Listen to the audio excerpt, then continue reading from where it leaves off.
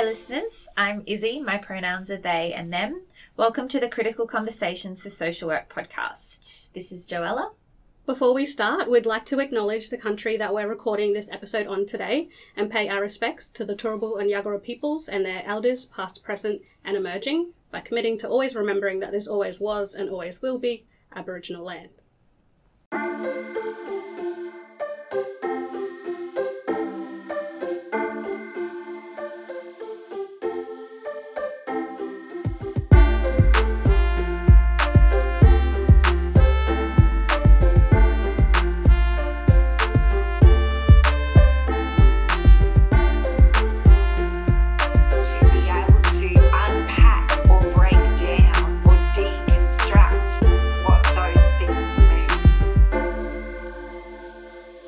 Welcome everyone to the Critical Conversations for Social Work podcast. My name is Jean Carruthers, my pronouns are she, her, and firstly I would like to acknowledge the First Nations people of this land, the Turrbal and Yagara people, pay respects to elders past, present and emerging. I would also like to acknowledge that this land is and always was Aboriginal land.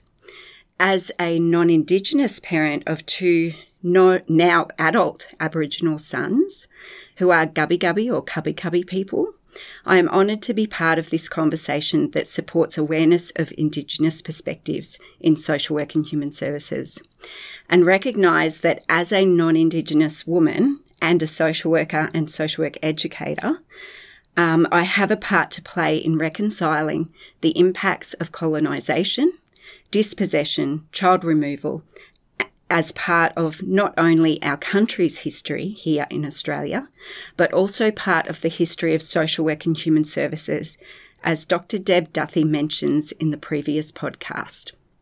I would also like to recognise the First Nations listeners with us for this episode. So today I'm here with a wonderful crew member, Joella Walkill, and we are going to unpack some of the ideas from the previous podcast that featured Dr. Deb Duthie and Alicia and bring some of our own stories and insights to the conversation. It's so great to be here with you, Joella. How are you today? Good, thank you, Jean. How are you? I'm good.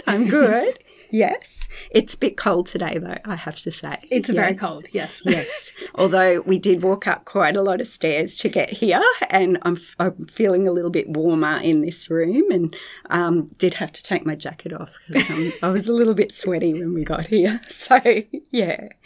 So we're going to have a conversation about Dr. Deb's episode with Alicia, which is the Part A episode of this this part of the series, I guess you could say. So what would you like to tell the listeners about you first, and what drew you to this particular conversation? Okay, well, I will introduce myself first for the listeners. So my name is Joella. I am a very proud First Nations and South Sea Islander woman.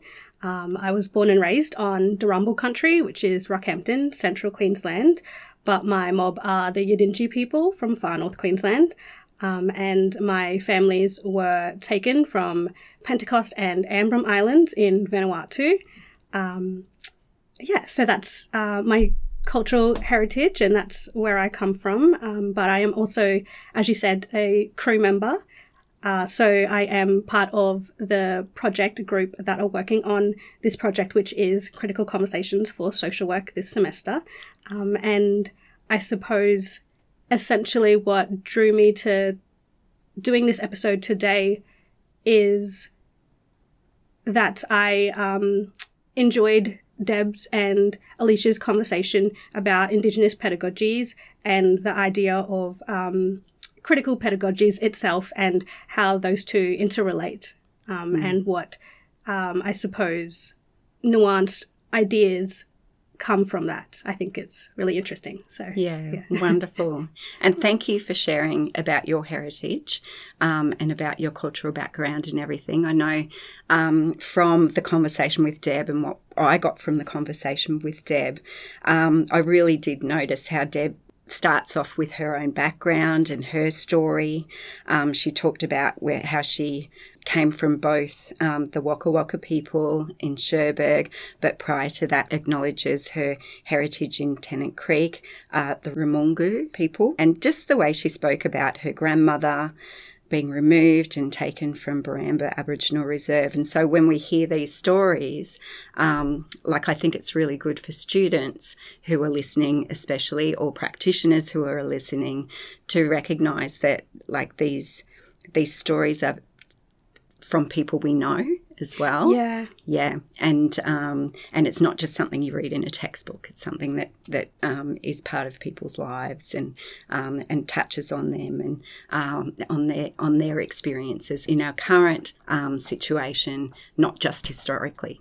Yeah. I think it almost makes it more real when we speak to those stories that we hold as First Nations people and families. I think it is definitely important for students and practitioners to consider the historical context of being a social worker or human services practitioner, and consider also the power, as Deb mentioned in the previous episode, that we hold as those practitioners. Absolutely.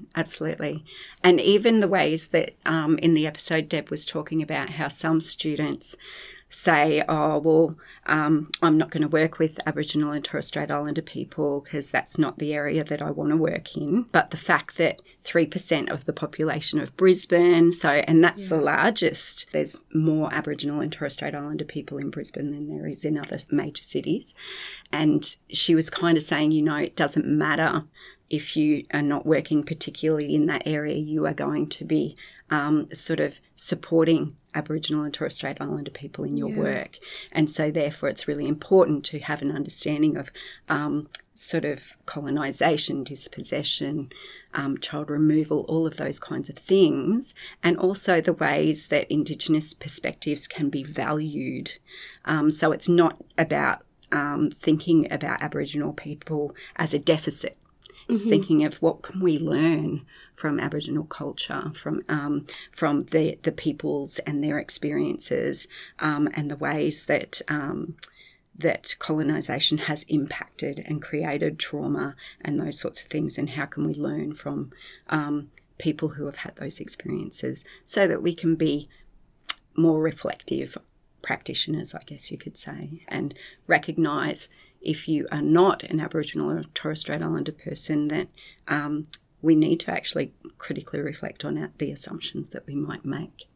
Yeah. And I think Deb does a great job of speaking to that reflection in the previous episode as well, when she mentions a couple of times how vital that self-reflection and critical lens to use with Indigenous pedagogies and Indigenous perspectives is. Yeah, absolutely. I know, when she was talking about the students in the Cherbourg project, and how critical reflection was part of the process of them working with community in Cherbourg. And I've just got some comments here about it was really important from Deb's perspective that they reflect on their values and beliefs. Also looking at the stereotypes, or what I would call the embedded assumptions or the social conditioning that we have from a history of the ways that this country has been colonised and things like that. So that conditioning, and for me as a non-Indigenous woman, I need to be aware of that conditioning all the time. And so my process of critical reflection is really important for the ways that I have relationships with my students, for example, and ensuring that I'm working anti-oppressively in my practice and empowering the students that I work with. She also, a comment that we had in a discussion with our crew, there was a comment about not being a sympathetic vacationer. Yeah. Do you remember, do you know what that means? I think we were talking about, I suppose, having a more taking a more genuine position, I suppose, in that reflection and positioning ourselves to critically reflect as well. I think the aspect of being critical is really important as well, and that comes through from the way Deb talks about reflection. And I suppose it is important because these stereotypes and assumptions that we might have as students or emerging practitioners are more often than not unconscious as well, and we may not realize that until we do that critical reflection and embed that as part of our practice. So I definitely think it was about taking a more genuine position and maybe prioritizing that critical lens when we do reflect. Yeah, absolutely. And to avoid harm. Yes. So to avoid creating harm for our First Nations people when we're working with them. I liked sort of understandings. I don't think Deb spoke to it directly, but the idea of white fragility and the ways that we can often, when we do make those assumptions and when it's called out that we've made those assumptions, sometimes as a non-Indigenous person, you can kind of feel sort of jarred or feel like feel a bit sorry for yourself, I think. And so often we need to be really conscious, or students and practitioners need to be really conscious that if someone calls you out on assumptions of racism that are from social conditioning, it's not about you being naughty or being punished or anything like that. It's about trying to change that, trying to change the system. And so if you do feel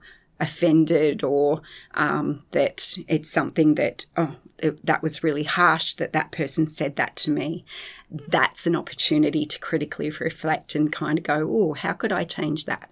How could I change that about myself? Instead of feeling sorry for myself about it, how can I create change in the world so that not only me but other people get to realise that that conditioning happens to all of us, you know? Yeah. And I think Deb does say specifically in the previous episode that we all hold judgments and stereotypes about people, and that is something that is quite natural to us as humans. So and I can understand also how people may feel a little bad about themselves if they, I suppose, start to realise the assumptions that they do hold when reflecting.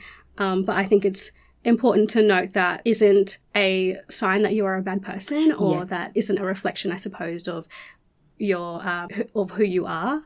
But more so just acknowledging that those assumptions and stereotypes that we are conditioned to think are something that is real.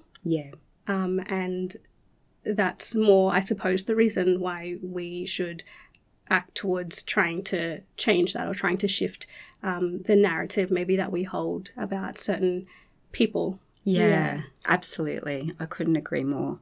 And it can be liberating too when you realise that about yourself, and then that shifts and then you're a different person. Like it can be transformational for people to be able to critically reflect in that way.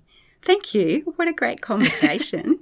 So where would you like to go now? What are some of the things that stood out to you, Joella, from Deb's? From the episode. Something that stood out to me was the way Deb talked about cultural safety, I suppose, versus cultural competency or cultural awareness. I really enjoyed that kind of critique and critical way that she seen that. And I liked that because I think at times when we talk about cultural awareness, it can be implied that cultural awareness and having education or having that awareness is kind of the final destination, maybe. And so I enjoyed how Deb focused on cultural safety rather than cultural awareness, because I think it is this reminder that we can be well educated and expand our knowledge on working with First Nations people. But I think cultural safety goes a step further and talks about acting on that and using that knowledge to act and to influence change, I suppose. And I think that's kind of what she meant about Indigenous pedagogy being underpinned by advocacy and activism as well, I feel like. Yeah, absolutely. That was really well articulated, Joella. I love it. I love it. I do have some sort of information here from an article from Deb about cultural safety. Yep. Do you want me to just read out a couple of those things and we'll talk about it a little bit more? Yeah. So this is from an article that Deb wrote in 2019. And it just talks a little bit about cultural safety. So it says, to effectively promote cultural safety, there needs to be a greater integration of Indigenous knowledges into social work curriculum. Where I work at QUT, we're doing that in social work and human services. So in our practice theories unit, we talk about Indigenous standpoint theory. So we have a colleague that we work with who has come to us, Jenny Breeze, and she does the lecture on cultural safety. An effective curriculum should inform students of the historical role social workers played in the removal of Indigenous children from their families and the attempted assimilation of Indigenous knowledge into white understandings of right and wrong. So really speaking to the ways that social work and human services was implicated in the colonising and the child removal, earlier policies and processes and things like that, and really for us to be able to reconcile those things, to be able to ensure that those things don't happen again, and to be able to critically shift the dominant narratives around social work as a force for social control and have it as a force for emancipatory change. And so when I say emancipatory change, I mean freedom from oppression. So freeing people from the oppressions and the historical things that have happened in the past and stuff like that. Deb often talks about privileging Indigenous voices in that. You know? Yes, yeah. And so, that's a little bit around that. The other thing, unfortunately, the continued prevalence of Indigenous children being removed from their families indicates the ways in which Aboriginal and Torres Strait Islander peoples continue to be systematically racially discriminated against. And you were speaking a little bit about that in our earlier conversation, where you spoke about the ways families are looked at differently. Did you want to speak to some of that, Joella? Yeah. I guess I was talking about the ways we as practitioners can construct ideas of family and kinship or relationships and construct, I suppose, these ideas around what the standards are for being a good or normal family or that kind of thing. So, I think it's really interesting because we have to acknowledge that power that we do have as practitioners and the ways that we can see things differently from each other. And I suppose also the ways in which maybe our constructions about families and especially First Nation families and communities can be harmful if not using a critical lens. Yeah. Absolutely. And having that, because the basis of family understandings are based on westernized assumptions of what a family is. Yeah. And so, and that can be really different to what a family might be in Aboriginal and Torres Strait Islander communities. Yeah. I suppose I think the example I used in our previous conversation was that someone who might be non-Indigenous and not practicing with a critical lens might perceive a household with a large number of people as something that is unhealthy. And whereas First Nations people, this is something that is quite normal in our culture. so I guess even just that example of and they would call it overcrowded. Yeah. An overcrowded house instead of, well, this is a really rich community that lives here, you know? Yeah. And so I guess flipping that and seeing the value in that, like you're just saying, rather than seeing it as a deficit, maybe. Yeah. Absolutely. Yeah. Absolutely. Did you want to talk more about the advocacy and activism? I know that's a big part of Deb's pedagogy. Before we do, I might just sort of mention a couple of other things about Deb's pedagogy, because I really loved hearing Deb talk about what she did in her pedagogy. So she did say that she focuses with a Indigenous perspective, and so that's at the forefront of her pedagogy.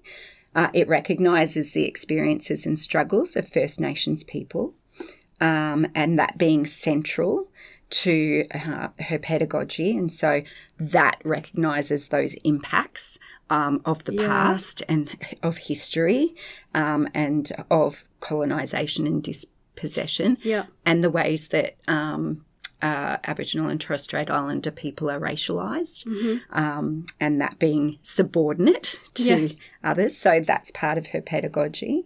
She talks about passion. She talks about empowerment and it as an empowerment approach. And so when she talks about privileging Indigenous voices, that's part of that empowerment of Indigenous peoples. And then the activism, she talked about the Black Lives Matter movement. So did you want to talk a bit more about that? Or? Yeah. I will say first just how important I think it is to really ground, like Deb was saying, Indigenous pedagogy in the experiences and struggles of First Nations people, and really honouring, I suppose, the history of First Nations people in this country.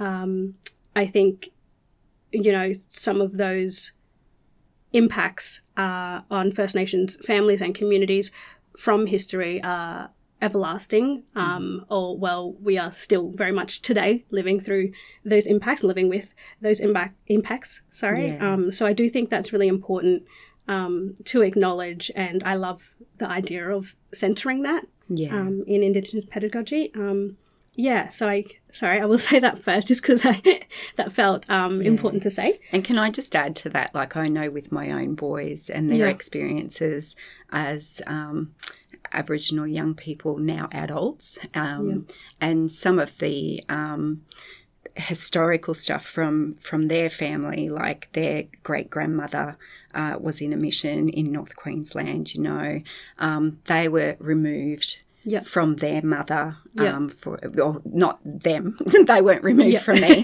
but their dad was their grandmother. Had her children removed for a period of time, and so their father, not to make it any more confusing than I already have. That's okay. I'm following along so far.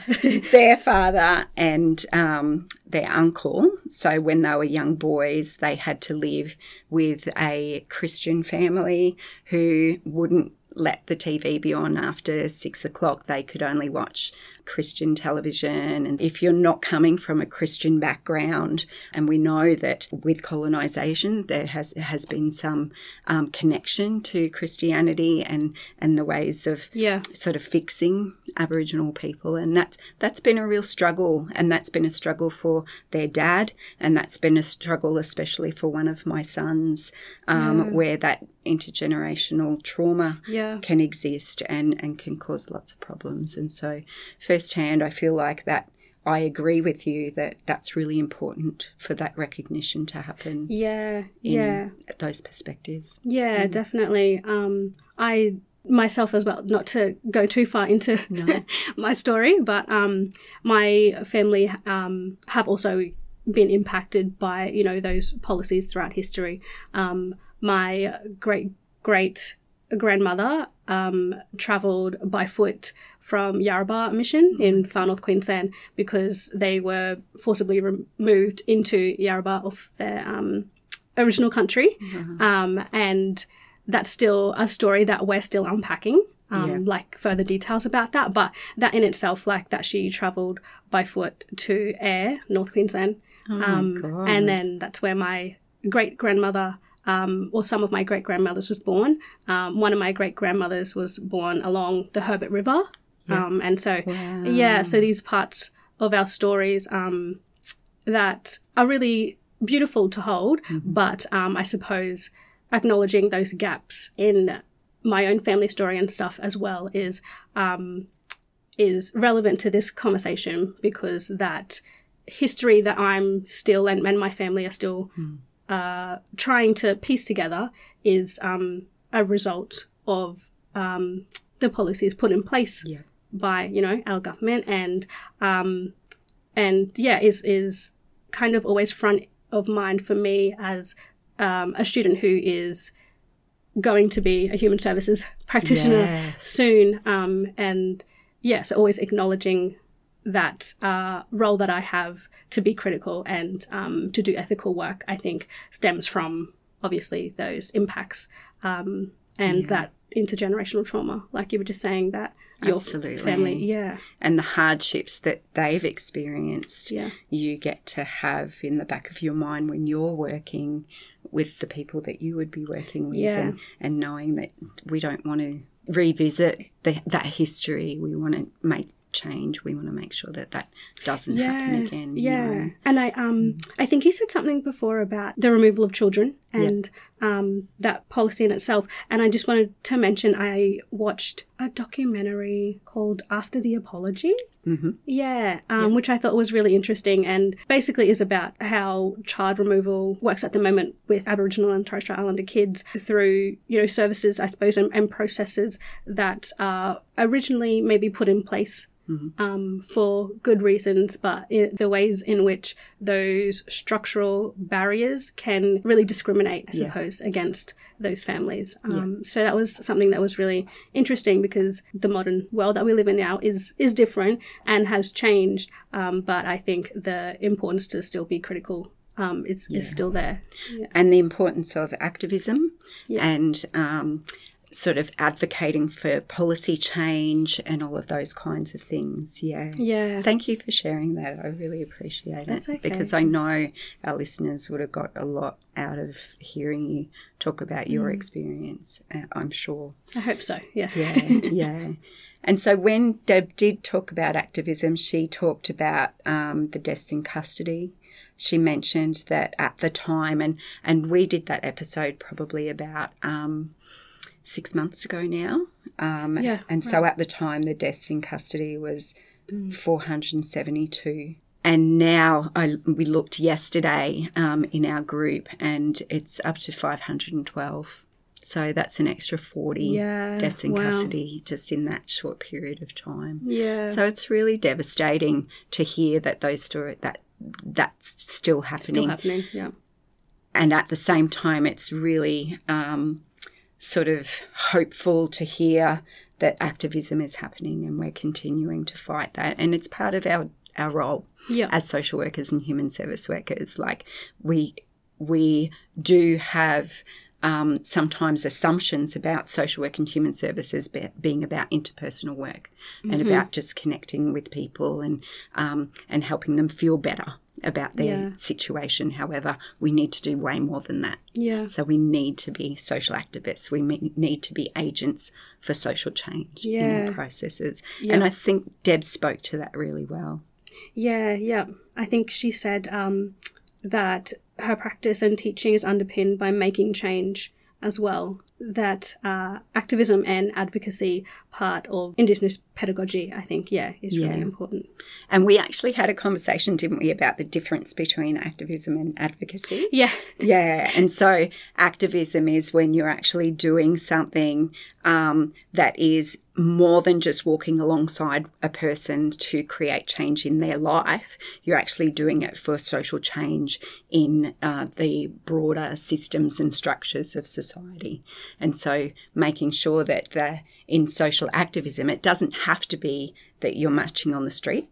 But it can be that you're marching on the street. Like, there's absolutely nothing wrong with that. And I would absolutely encourage it. But you can do micro-activism where you're actually creating change just simply by challenging someone's ideas and assumptions. Yeah. Challenging their white fragility, you know, in the kindest possible way. Yeah. You know? Yeah. And whereas advocacy is when you're walking alongside someone. And activism is a form of advocacy, but when you're walking alongside someone and you're supporting them through the power that you have as a social worker and human service worker so that their voice can be privileged. Yeah. Yeah. Yeah. So from here, where would you like to go? Like, we are coming down to time and we've had this brilliant conversation, but I think we should talk a little bit more about the Cherbourg project. Yeah. Yeah. That's fine. Yeah. So is there anything you particularly want to talk about?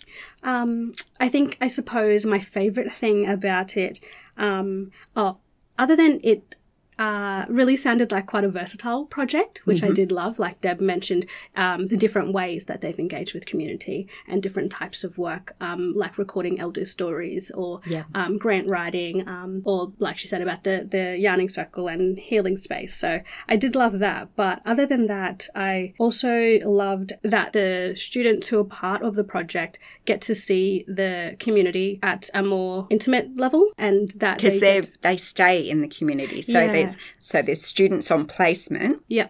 Like social work or human services or Masters of Social Work students on placement, and they stay in Mergen and they stay in the community while they're doing their placement. It would be for like a 6-month period of time. And so the students work in different health facilities or youth justice facilities or work in community placements and stuff like that. So while they're doing that, they do projects with community. Yeah. I think they would get to see the community at a different angle, and especially at a different angle for those who may not have been exposed, you know, to these communities or to the ways in which Aboriginal families and communities come together. So I think that's really nice that they have the opportunity not to see it not only on a day-to-day basis, but like you're saying, really embed themselves in the community by staying there throughout that project. Yeah, absolutely. So they're embedded in community. Yeah. Some of the things I really liked about when Deb was talking about the research that they did or the projects that they did with community, it was like the projects were community-led. Yes. And so the community came up with the ideas of what the community needed. Yeah, exactly. Not the students. Yeah. And so they followed the lead of the community, which was really great. And the students walked alongside the community members, shared knowledge and space with them, but it was the community's ideas that were brought forward in that. The focus on the change that the community wants to make and generating and building trust and relationships. So being embedded in the community and living in the community would have really helped for that development of trust and relationships. So love that. The part that I really liked was the stories about the yarning circle and the healing space. And so Deb was talking about how in the Cherbourg community there's been a lot of youth suicides, which is absolutely devastating. Yeah. And so one of the ideas that came from the community was to develop this healing space and this yarning circle. And I think we sort of take for granted that we might hear the word yarning circle a lot of times, but I would have never thought of it as a place for just sitting and being and reflecting on your own thoughts. I love that. I suppose my understanding of yarning, what a yarning circle is, you know, a space to come together and speak, but also listen. I love that. Usually when you have a yarning circle, part of the protocol is to listen and to listen to hear, not to listen to respond. I think we would also know what that is as practitioners, but I love, that's really embedded in that process too. Yeah, like you were saying, can be used for different purposes, such as to sit and speak and have discussions, or to just sit and be and reflect and heal. Yeah. And when it is about decision making and things like that, it's about topics for Aboriginal and Torres Strait Islander communities and sort of enhancing those ideas. One of the things I just wanted to mention is that I really thought was great is it didn't matter who you are in a yarning circle. Yeah. It was equal. Yeah. And so I love in our crew that I get to be part of the group, and I'm aware that I'm a lecturer and you guys are students, but I feel like we kind of do that in our conversations, is we do speak from a more equal as we can when there's power in the room, you know. But having that idea in yarning circles that it's equal, and it doesn't matter if you're someone's boss or you're someone's mother or it's someone's child, it's all equal in the room. So that's great. So I'm aware that we've spent a lot of time talking and I've loved this conversation. I had a couple of really quick comments I wanted to make about the advice that Deb has for people. And I thought this is really important for students and practitioners to hear in relation to if they, because I get a lot of students that come to me that say, I'm really interested in Aboriginal and Torres Strait Islander communities, but I don't feel confident. Deb said, educate yourself. So don't expect Aboriginal and Torres Strait Islander people to educate you. And don't ask intrusive questions of Aboriginal and Torres Strait Islander people or ask if you can observe them and things like that, because I think Aboriginal and Torres Strait Islander people historically have been studied and watched and observed and all of that too much. Way too much. And one of the things Deb said is that if you're going to be part of a community, you need to give back to the community as well. If you're going to learn from something, you give back to the community. So that's another one that was really nice. Read work from Indigenous scholars. Chelsea Wadigo, who is the Professor of Indigenous Health at QUT, has a book titled Another Day in the Colony. It's a new book. That would be a great start to learn about these things. Indigenous wisdoms and perspectives that are now being recognised in social work and human services, and knowledge from Aboriginal and Torres Strait Islander authors are now more accessible. And can give us all guidance for a more socially just and emancipatory society and approach to practice. Share knowledge that privileges the voices of First Nations people, like the young man from Cherbourg who is only 21 and is in the starting line, or was, because the State of Origin was last night. So he was in the starting lineup to play rugby league for Queensland at the State of Origin. His name's Selwyn Cobbo. And we want to privilege his voice because that's a pretty amazing thing when you're 21 years old and you're doing that. And he's from this little Cherbourg community, you know, it's pretty awesome. So that's it from me. Was there anything you wanted to finish off on, Joella? I would just reiterate what Deb was saying at the end of her conversation about educating yourself and taking that accountability. And it's okay to not have all the answers, but if you're asking and starting that engagement, then I think you're taking the first steps and you're doing right by that. Absolutely. Wonderful. So thank you for chatting with us, Joella. It's been such a rich discussion and a real privilege to have this conversation with you. And thank you to our listeners for listening to us, and bye for now. Thank you. Bye.